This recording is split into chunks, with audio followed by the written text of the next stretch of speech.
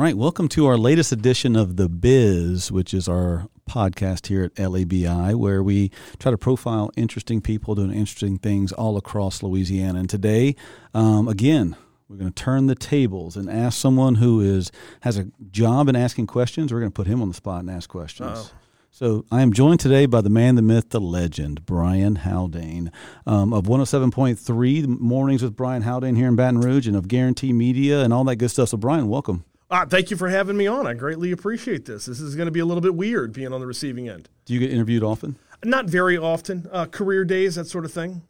Does it freak you out? Or it does freak me out a little bit. Really? Yeah, I'm always a little bit nervous as to how in-depth it's supposed to go, and end up telling stories that go way deeper than what the original question was. Do you want to get into some deep, dark secrets today? I mean, I don't really have any deep, dark secrets. I got 3 hours to fill every morning. My deep, dark secrets are already they're on demand at 1073.com. Nice plug, by the way. Thank I like you. that. Good job. All right, well, let's get right to it. Okay, so for those that don't have the privilege of listening to Brian every weekday morning, Monday through Friday from 6 till 9. 6 till 9 here in Baton Rouge, you're missing out. And you can find him, you can get him online, you can get him through the app and all that good stuff. And if you want to know what's going on in the capital area especially, he's the guy to listen to. But let's go back in time first. Okay. Tell me a little bit, first of all, who you are, what you are, you're married, what kind of guy you are. Give me some general stuff on you. I am married as of this month, married for 21 years. 21 years. On September 22nd will be my 21st anniversary, so got married 11 days after 9/11. Very romantic. Yeah, I know. It's that was a transatlantic flight for a honeymoon that was like white-knuckled the entire way over. Where'd y'all go? We went to Dublin, Ireland. Nice. For a honeymoon. And it was actually turned out to be a backup plan. We were originally supposed to go on a cruise, and I don't know if you've ever heard of Commodore Cruise Lines, but they went on a business in July of our wedding year. So, wow. Yeah. Been married 21 years. I have 3 kids. I have a 10th grader, a 5th grader, and a 1st grader. The 10th grader's at St. Joseph's Academy, the 5th and 1st over at Our Lady of Mercy. And did not think, if you had asked 20-year-old Brian what 45-year-old Brian would be like being this much of a dad, I never would have seen this coming. Okay, so we're going to get into the dad stuff a little bit because I know you're a good guy and we'll talk about that. But let's talk about that 20-year-old Brian. So let's go back in time. Back then, what was 20-year-old Brian going to do? 20-year-old Brian was going to work in radio. 20-year-old Brian wanted to be Jim Rome. Oh, really? Yeah. You were a sports guy. I was a big sports fan early on, a big fan of Jim Rome early on in the early ESPN2 days. When Rome had that show Talk 2. Oh, yeah. You remember Jim Everett come across the table and Absolutely. took him out? Yeah. I was one of the Because he kept calling him Chris Everett. That's right. Yeah. And I was like, I don't know, something weird about my blood, but I was like, I want to be that guy. I want to be the guy who's antagonizing over here. Now, were you here in Baton Rouge at the time? Covington at St. Paul's. So was there like local sports talk radio there that was speaking to you back then? No? Not really. No, it wasn't until I got What year are we here. talking about here? Not trying to date. Okay, so I knew I wanted to be in radio all the way back in high school. Okay. So I graduated in 95. Okay, so we're around the same age. I'm 92. Yeah. Moved to Baton Rouge to go to LSU and just kind of stayed once I was here. I actually didn't dive into radio until I was 27 years old. I was working as a sales manager for a hotel, and Baton Rouge does a very good job in the hotel market, but it's not a quote-unquote destination city.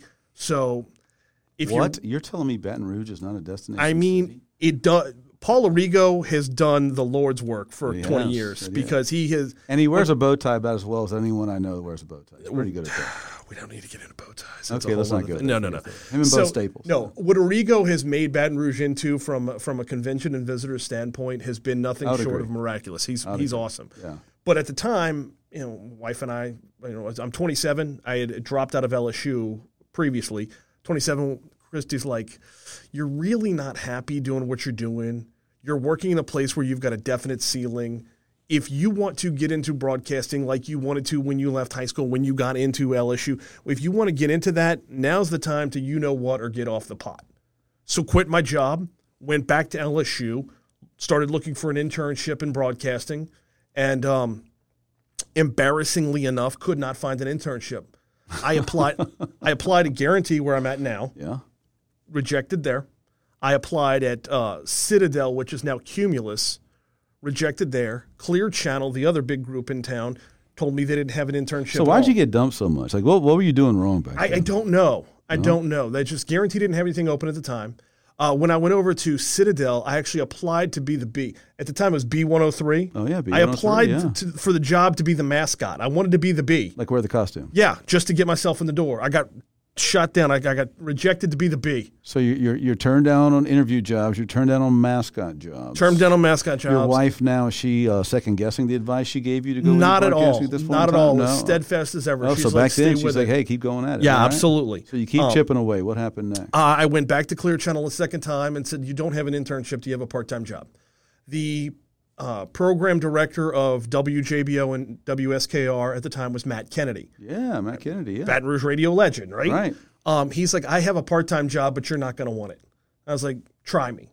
He said, "It's overnight, Friday night and a Saturday morning, overnight, Saturday night and a Sunday morning. That's it. 2 7-hour shifts, and that's it. That's all I got right now." Shifts doing what? Babysitting radio stations and holding a phone. A cordless phone that if that phone rings, it meant that Riverbend is melting down and I need to call somebody important. Oh. I said, "I'll take it. Why not?" So the overnight graveyard shift of the just in case some breaking news happens, someone's there to track it down, figure out who to go on air, and like do all that logistic air traffic Yes, control I stuff. wasn't going to be the one to go on air. I was the one that called figure out somebody who it was. important. Yeah, right. I right. would call somebody important to go on air. So I took that job in October of 2004.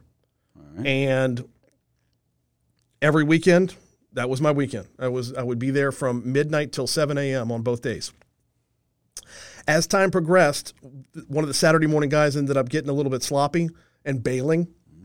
So by midnight to 7 a.m. turned into midnight to 10 a.m., and I would produce the sports shows on the Score on Saturday morning.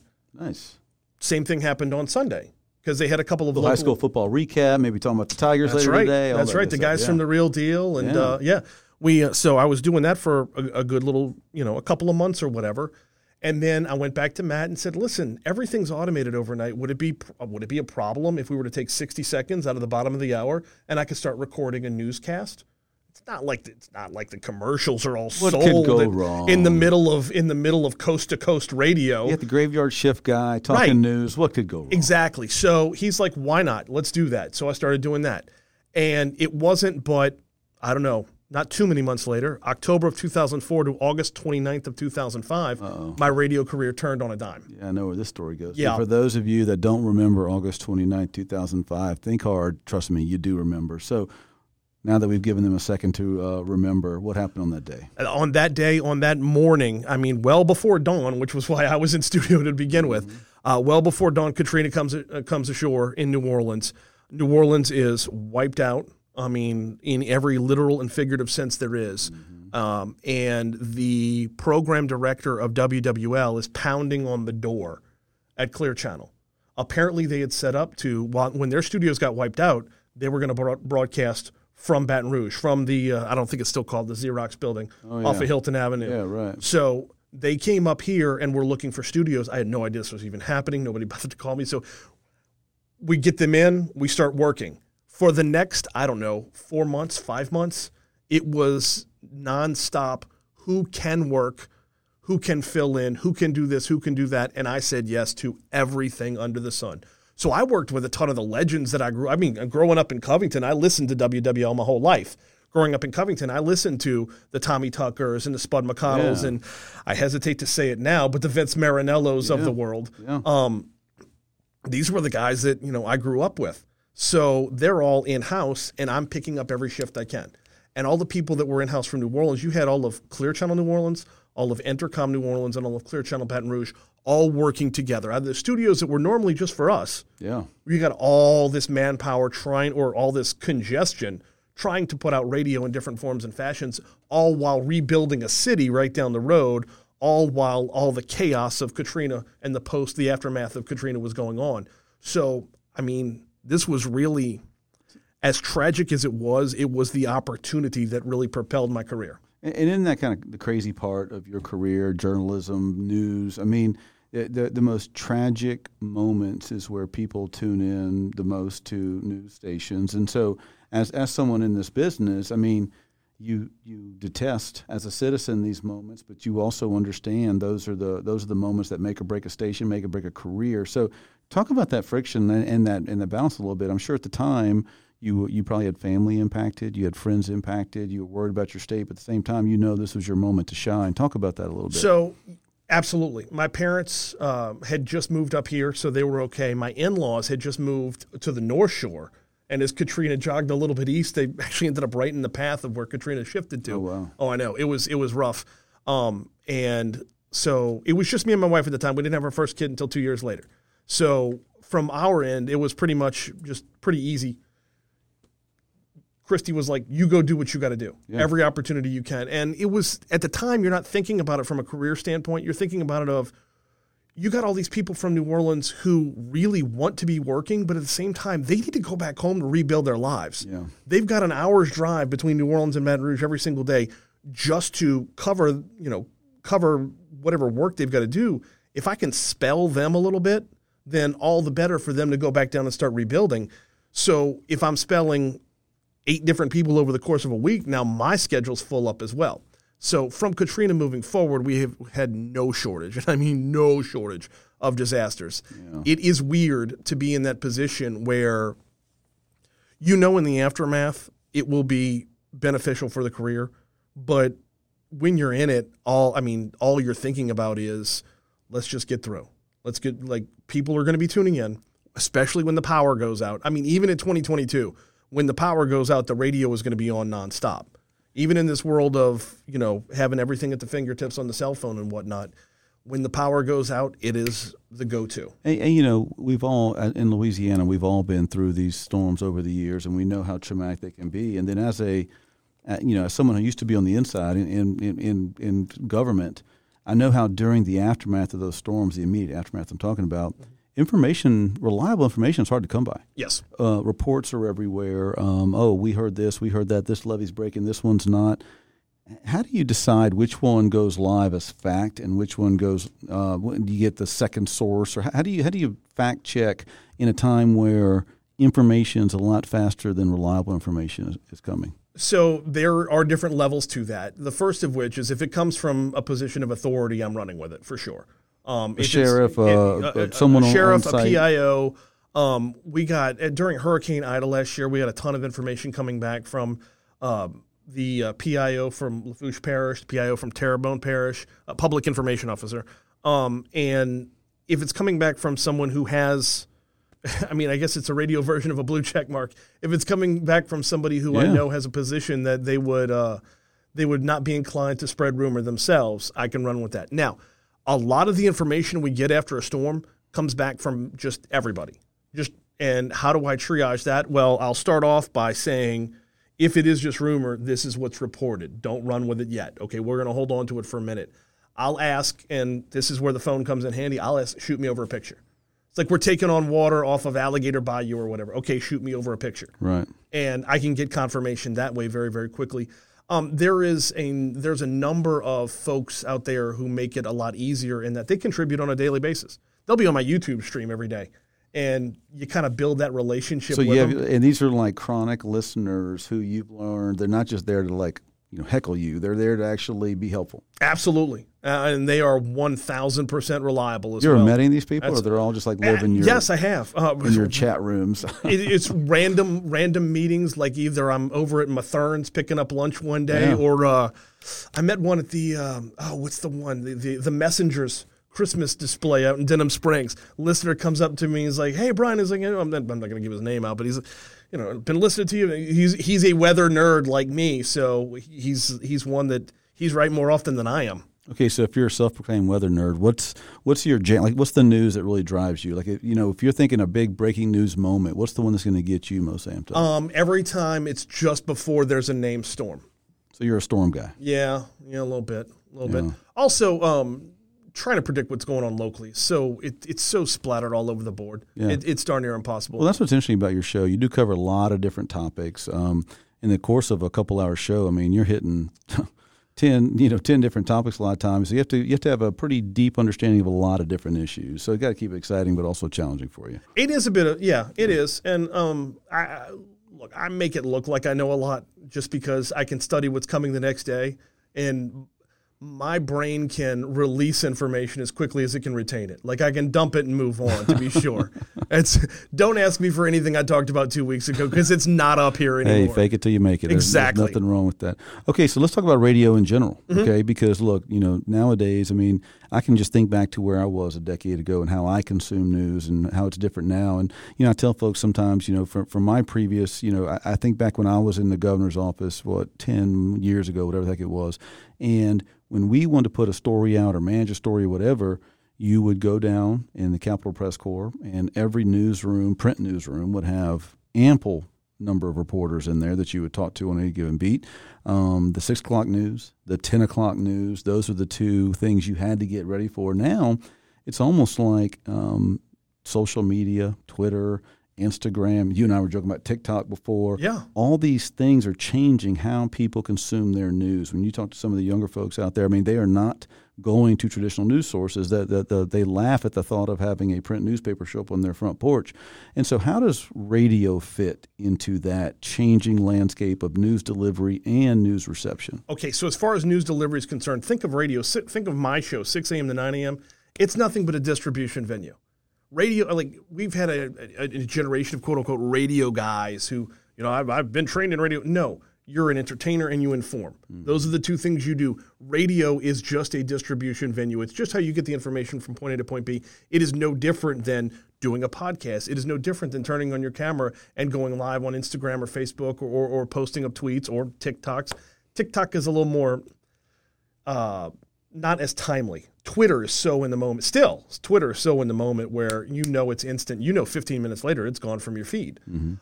So radio becomes just a manner of which you can build your reputation to where that you're present everywhere else. So what do you know about your audience? How do y'all gauge who's listening, how many people are listening, when they're listening? How do you know that as a radio guy? So there are rating services out there. Are they reliable? Nielsen's a big Nielsen's a big one. They send out a couple thousand diaries a month, and people respond to them, and they get paid $1 or $2 for doing it.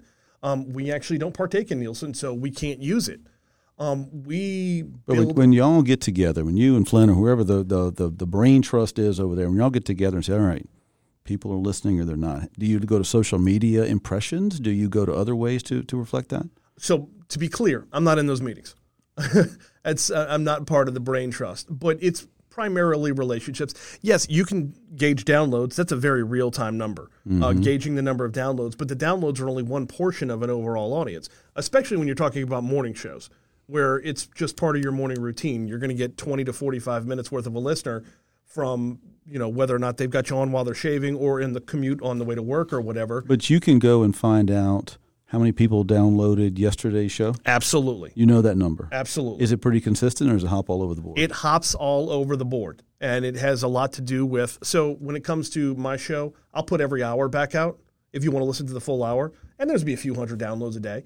Or I'll put every individual segment back out again. And that's where it varies. But those get huge, like way bigger numbers. And, just as being someone and you've been very kind and courteous to bring me on the show a lot. And, we send it out through our channels and we get clicks on that. And it helps us to kind of deliver that message as well. So I guess in a weird way, social media, it feels like to me is a threat to traditional modes of journalism, newspaper and radio, but it's also an amplifier of it. Okay. So which is it more of? The second one. It is more of an amplifier. It is more of a way to take what you already do as a content creator and make sure more people are finding out who you are and what you do. It is a chance to put you in front of audiences that you traditionally wouldn't have been put in front of before. There is, especially with talk radio as well, where there's been a reputation of talk radio, just angry political shouting, right? Yeah. You know my show. That's not what I do. Not what you do. I'm local news. I'm pretty more business-driven than political-driven. Smattering of entertainment, smattering of LSU, academics and whatnot. It's not the political shouting match that you would normally attribute to what talk radio has consistently been. The only way I can let people know about that is via social media, by tagging myself onto taking my tribe and connecting it with other tribes. Yeah. Okay, so you talked a little bit earlier about how you were the behind-the-scenes guy, you were the graveyard shift guy. Yep. Katrina came in, you got to do all this exciting stuff, being around people you knew as well. So fast forward to now, well, you're no longer behind-the-scenes dude, just so you know. You're the morning talk show guy in Baton Rouge in the capital city. So how did you get to that seat? So that was in 2011. I was still over at Clear Channel. Yeah. And Guarantee Media, who was a locally owned, locally run company, decided we're not in the news talk space. Like, if we're going to be local, we need to serve locally. And having a news talk presence was a part of that. And Gordy Rush came over and said, we'd like to have you on board. And I was like, okay, done deal. For those that don't know Gordy's a former LSU guy, does some stuff in the broadcast, but also in the For those that don't know Gordy. Well, we got listeners all over the state. You got someone maybe sitting out in Marouge right now saying, I don't know who Gordy is. And so, and also in the Guarantee world, what is he? A general manager. General manager of Guarantee Media. Mm-hmm. And that is not just the radio station, but other stuff. Is that correct? Yeah. Okay. Yeah. We're in a whole lot of different places right now. Right. Under Guarantee's umbrella. We got GatorWorks is our That's right, yeah. web company. We now have J. Ducote underneath us as well, as far as Government Taco and the J. Ducote line of products and everything. We've just launched a whole podcast network. Awesome. Drop Biscuit Studios. So we're kind of all over the place. Okay, so Gordy says, "Come on, we need you to be part of the family." I said absolutely. Yeah. Absolutely. I've worked in family atmospheres before. When I was in hotels, I worked for a large corporation and I work for a family. I'll take family all day long. Yeah. It is a chance to be a part of something, not just, a piece of the puzzle that's easily replaceable. It's just not you can see the fruits of your labor and how they pay off. Having worked for corporate radio and having worked for Guarantee, there's no other place I want to be. Well, that's good. I mean, and I would think you'd be a fool not to talk nice about your current boss. So I appreciate you doing that. I know it's going to sound like that, but it's we're here to serve. And for the record, I love my current board of directors here at Lobby. They're fantastic people, great men and women. There is a difference between having a job and then just what we do. Totally. It's a different vibe around that building, and I don't know. It's irreplaceable. So Gordy comes over, gets me. We launch in 2011. It was me. It was Matt Kennedy. It was Bill Profita. Then we brought on Clarence Buggs. And then I went away for a little while and came back again. And we had Kevin Gallagher for a little while as well. And eventually it was me as the morning show. When we first launched, it was me and Matt Kennedy as the morning show hosts. And then things have evolved over time, and now it's just me. And Clay Young was in there for a little while whenever Matt, I think, stepped aside. So Clay Young went in for Matt over across the street. Once Matt left, Clay was the morning show host there. Clay's been around for forever. The dude's been doing it right for years. Don't be calling Clay old now. He will come hunt you down. I know he will. I know he will. No, he's been doing it right. To have that kind of longevity in the business and to be – I don't think Clay's hosted a show in a couple years, and he's still – revered as one of the top guys around. Well, if you want to learn more about Clay Young, you listen to the podcast we put out just last week and talked about this. Just look at you teeing it up for me. I appreciate that. Okay, so now it's just you doing the show. You're the one-man band over there. So what's your daily rhythm like? I mean, because when people get in the car, you're already on the air. Yes. So what's your daily grind? Like, what time are you getting up? How many massive coffees are you drinking? Like, how do you make that function? 3:30 a.m. the alarm goes off. Damn. 3:45 the second alarm goes off and I actually get up. 4:30 a.m. I walk through the front door, Guarantee. Show starts at 6, so that last hour and a half is a lot of the Suddens only stuff. Now, when we get to the back end of the day, you're going to understand why that's goofy, but having that hour and a half last minute of prep and whatnot is important. 6 till 9 is the show, and the show just it is sometimes runs smooth, sometimes does not. Sometimes we have to flush the entire previous day's prep and start all over again if something, monstrous is happening. Sure. After 9 a.m., there's usually a round of morning meetings, sales, operations, these sorts of things. Then I'll get to work on booking the next day's guests. And that'll kind of happen in the background I'm also the program director of the station. So texting people, making phone calls and whatnot will happen intermittently with doing the rest of the job, making sure the rest of the station is running smoothly. Just news side or sports side too? Just Talk 107.3. Talk 107.3, got it. So that'll go on until about 1:30. Hop out of the Guarantee, completely clock myself out for about an hour, kind of decompress, go hit the gym, get ready for my second part of the day, which starts with carpool and coaching. Nice. This is where you put your daddy and your husband and your neighbor and son and brother and all that stuff time in. Yeah. As best I can. Yeah. So, right now it's picking up the oldest one until she gets her driver's license. and then coaching the middle one in basketball, and soon coaching the youngest in basketball as well. So when do you just like shut down because you know that alarm's coming at 3:30 again? Get home, continue with the booking guests for the next day and whatnot, because I try to keep my show as guest oriented as possible. Yeah, no, you load it up. Yeah, rather than just one guy ranting. I figure it's probably more entertaining to hear from more people. And it's good damage control to limit your rants, too. There's that. But if we can go back to the connecting via social media, it's also more tribes to touch in on. Yeah, there you go. So, evening time, dinner and everything, I kind of keep work on the back burner, help with homework. Once the kids are in bed at 9, I'm back to it prepping for the next day. So when do you go to bed? About 11:30.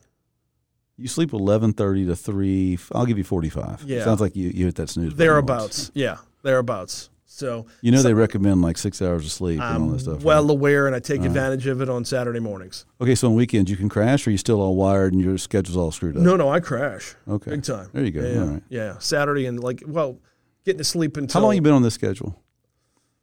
3.5 years, 4 years. And is this sustainable? 3.5 years. Is this sustainable? I think so. Think so? I think so. So far, so good. Good for the good for you, good for the family, all that stuff that works well. Everybody seems happy so far. You know, it's funny. My sister-in-law is married to an ER doctor in Maryland, and his schedule to me is crazy. You know, it's like there'll be, he runs an ER unit there, so sometimes it's overnight, sometimes there. It's always all over the place, but like for them, it's normal. Mm-hmm. And like I look at them like, I don't know how you can function around that. And they're like, well, we wouldn't know how to function the regular way because we're used to having these different windows open that you don't have, et cetera, et cetera. So I guess, everyone gets used to anything, right? Pretty much. We're pretty malleable. It's it towards the end of the week, it starts to wear down a little bit. Yeah. A little bit. But this actually goes back into booking out the show with the guests ahead of time is Wednesday, Thursday, Friday, I have a half an hour of my show that I already know is covered. I've got regular guests that are lined up, and it just, as the week wears on, there's more follow-up on stories. You're not necessarily taking breaking news, but you're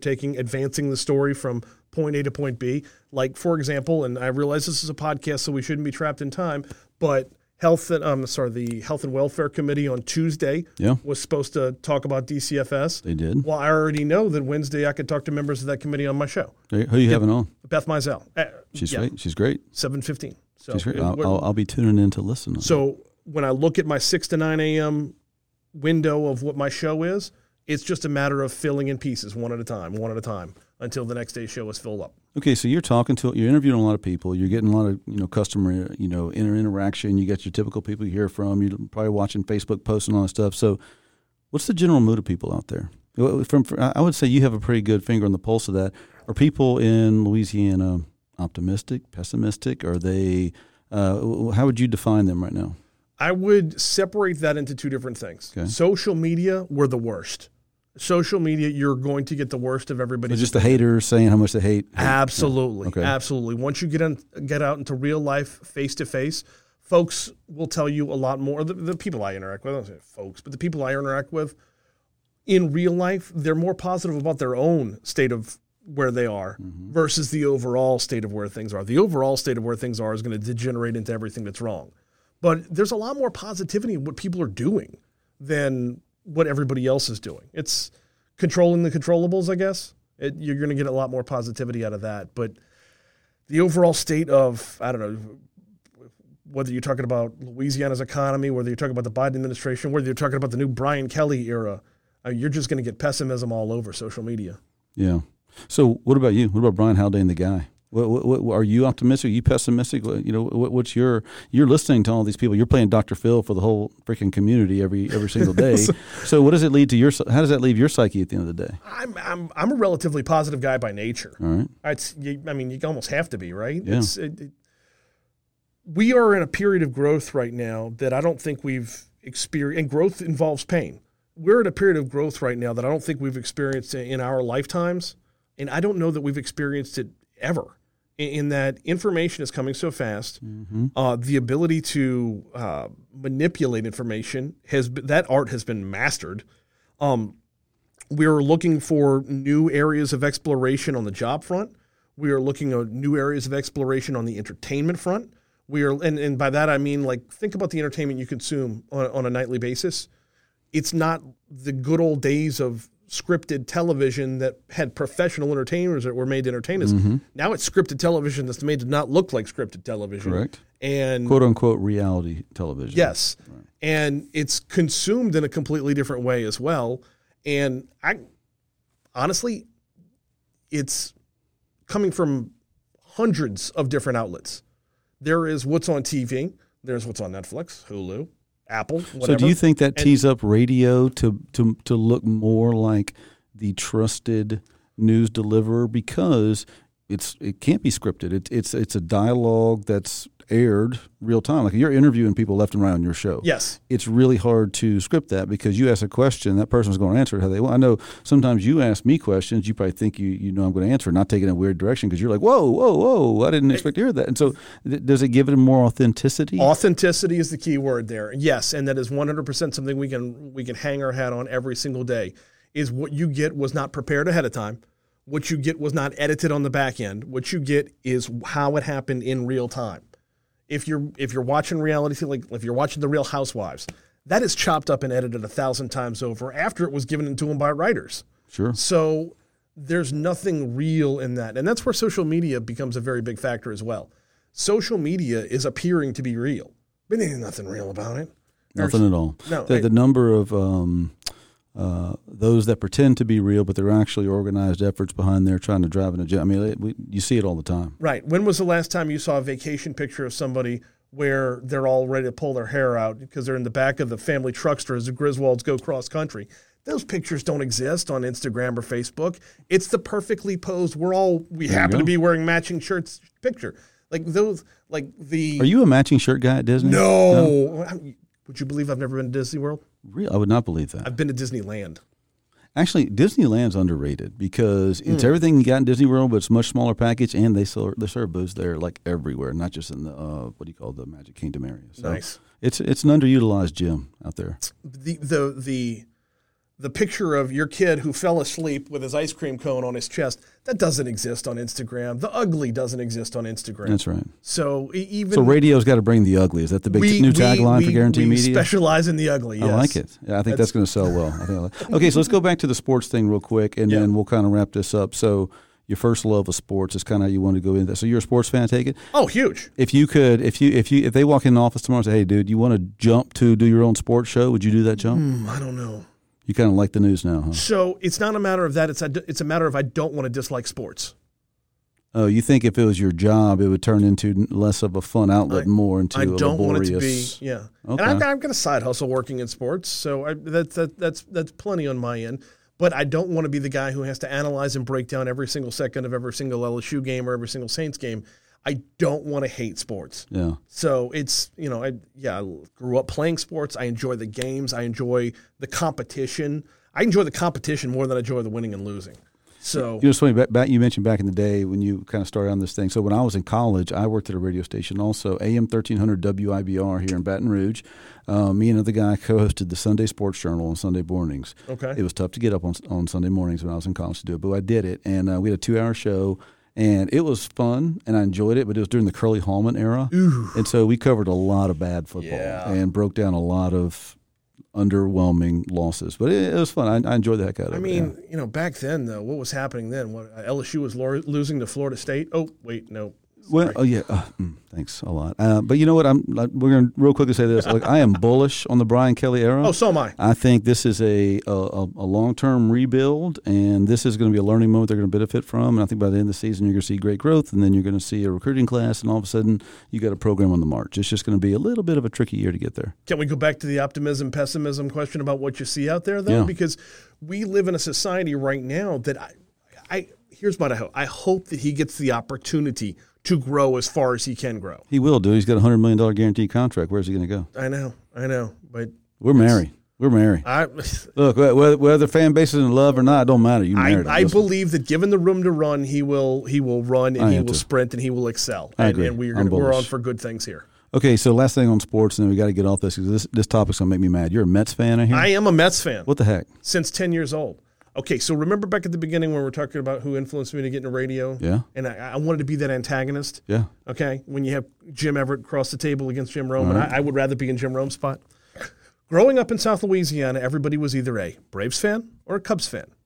Or Stros. You had a lot of Stros fans. Stros fans due to proximity, but if you're watching ball games on TV, you were either getting TBS or WGN. Superstation or WGN, that's right. I'm born in 1976. When I'm 10 years old, it's 1986. That's the Amazing Mets, right? It is. So Strawberry, Gooden, David Cone, Hernandez, Carter, Wally Backman, Lenny Dykstra, the whole Have crew. you seen Wally Backman coaching minor league baseball? I have not. Not safe for work, but if you have the opportunity, Google it. A little salty mouth? Okay. All right. He's a legend. Doesn't surprise me. That was a bad boy team right there. Yeah, exactly. So 10-year-old Brian has no idea what the bad boy stuff is going on behind the scenes with Lenny Dykstra or Mookie Wilson or whatever. Yeah. So I just wanted to pull for somebody that I could kind of, rib my friends a little bit. And they're all Cubs fans or Braves fans. So in 1986, 10-year-old Brian is a bandwagon Met fan. Now, through the 90s, I stuck with him. So I kind of feel like I earned my stripes here a little bit because when you have a book written about your team that's literally called The Worst Team Money Can Buy, if you stay with them, you're no longer a bandwagon fan. So, yes, I am still to this day a Mets fan. Well, two quick comments on that, and then we'll move on. One, I have to admit, I really do detest the Mets, but this is why. It's fine. Because I lived in St. Louis for 5 years as a kid. My dad got a job there, huge Cardinals fan. During that time, we dumped Keith Hernandez because of his drug problem. The Mets picked him up and won a World Series with him, so there's a little bit of bitterness there. But I will tell you one interesting Mets story back then. So fast forward to high school. I'm in St. Louis. One of my jobs is I'm working at a Foot Locker. And one day, the Mets are in town. I know this after the fact. But anyway, in walks a guy that I immediately recognize, Darryl Strawberry. Okay. Into the Foot Locker. So I walk up to him like, can I help you? And I swear to God, this is true. He's like, yeah, do y'all sell Air Jordans? And I was like, yeah, absolutely. What size? He's like, how many you got? I'm like, what size? He's like, any size. So I go look in the back, and I can't remember the number was. It was like, I don't know, 15 or whatever. He's like, I'll take them. He bought every Air Jordan we had, regardless of size, and walked out of there. So little trivia. I sold Darryl Strawberry, like whatever it was, 14, 15 Air Jordans of multiple sizes at the Chesterfield Mall in like 1990 or whatever it was. And I thought it was the coolest thing I've ever done in my life. That is the coolest thing. Yeah, That's awesome. so great. And everyone else like, who was that dude? I'm like, what do you mean who was that dude?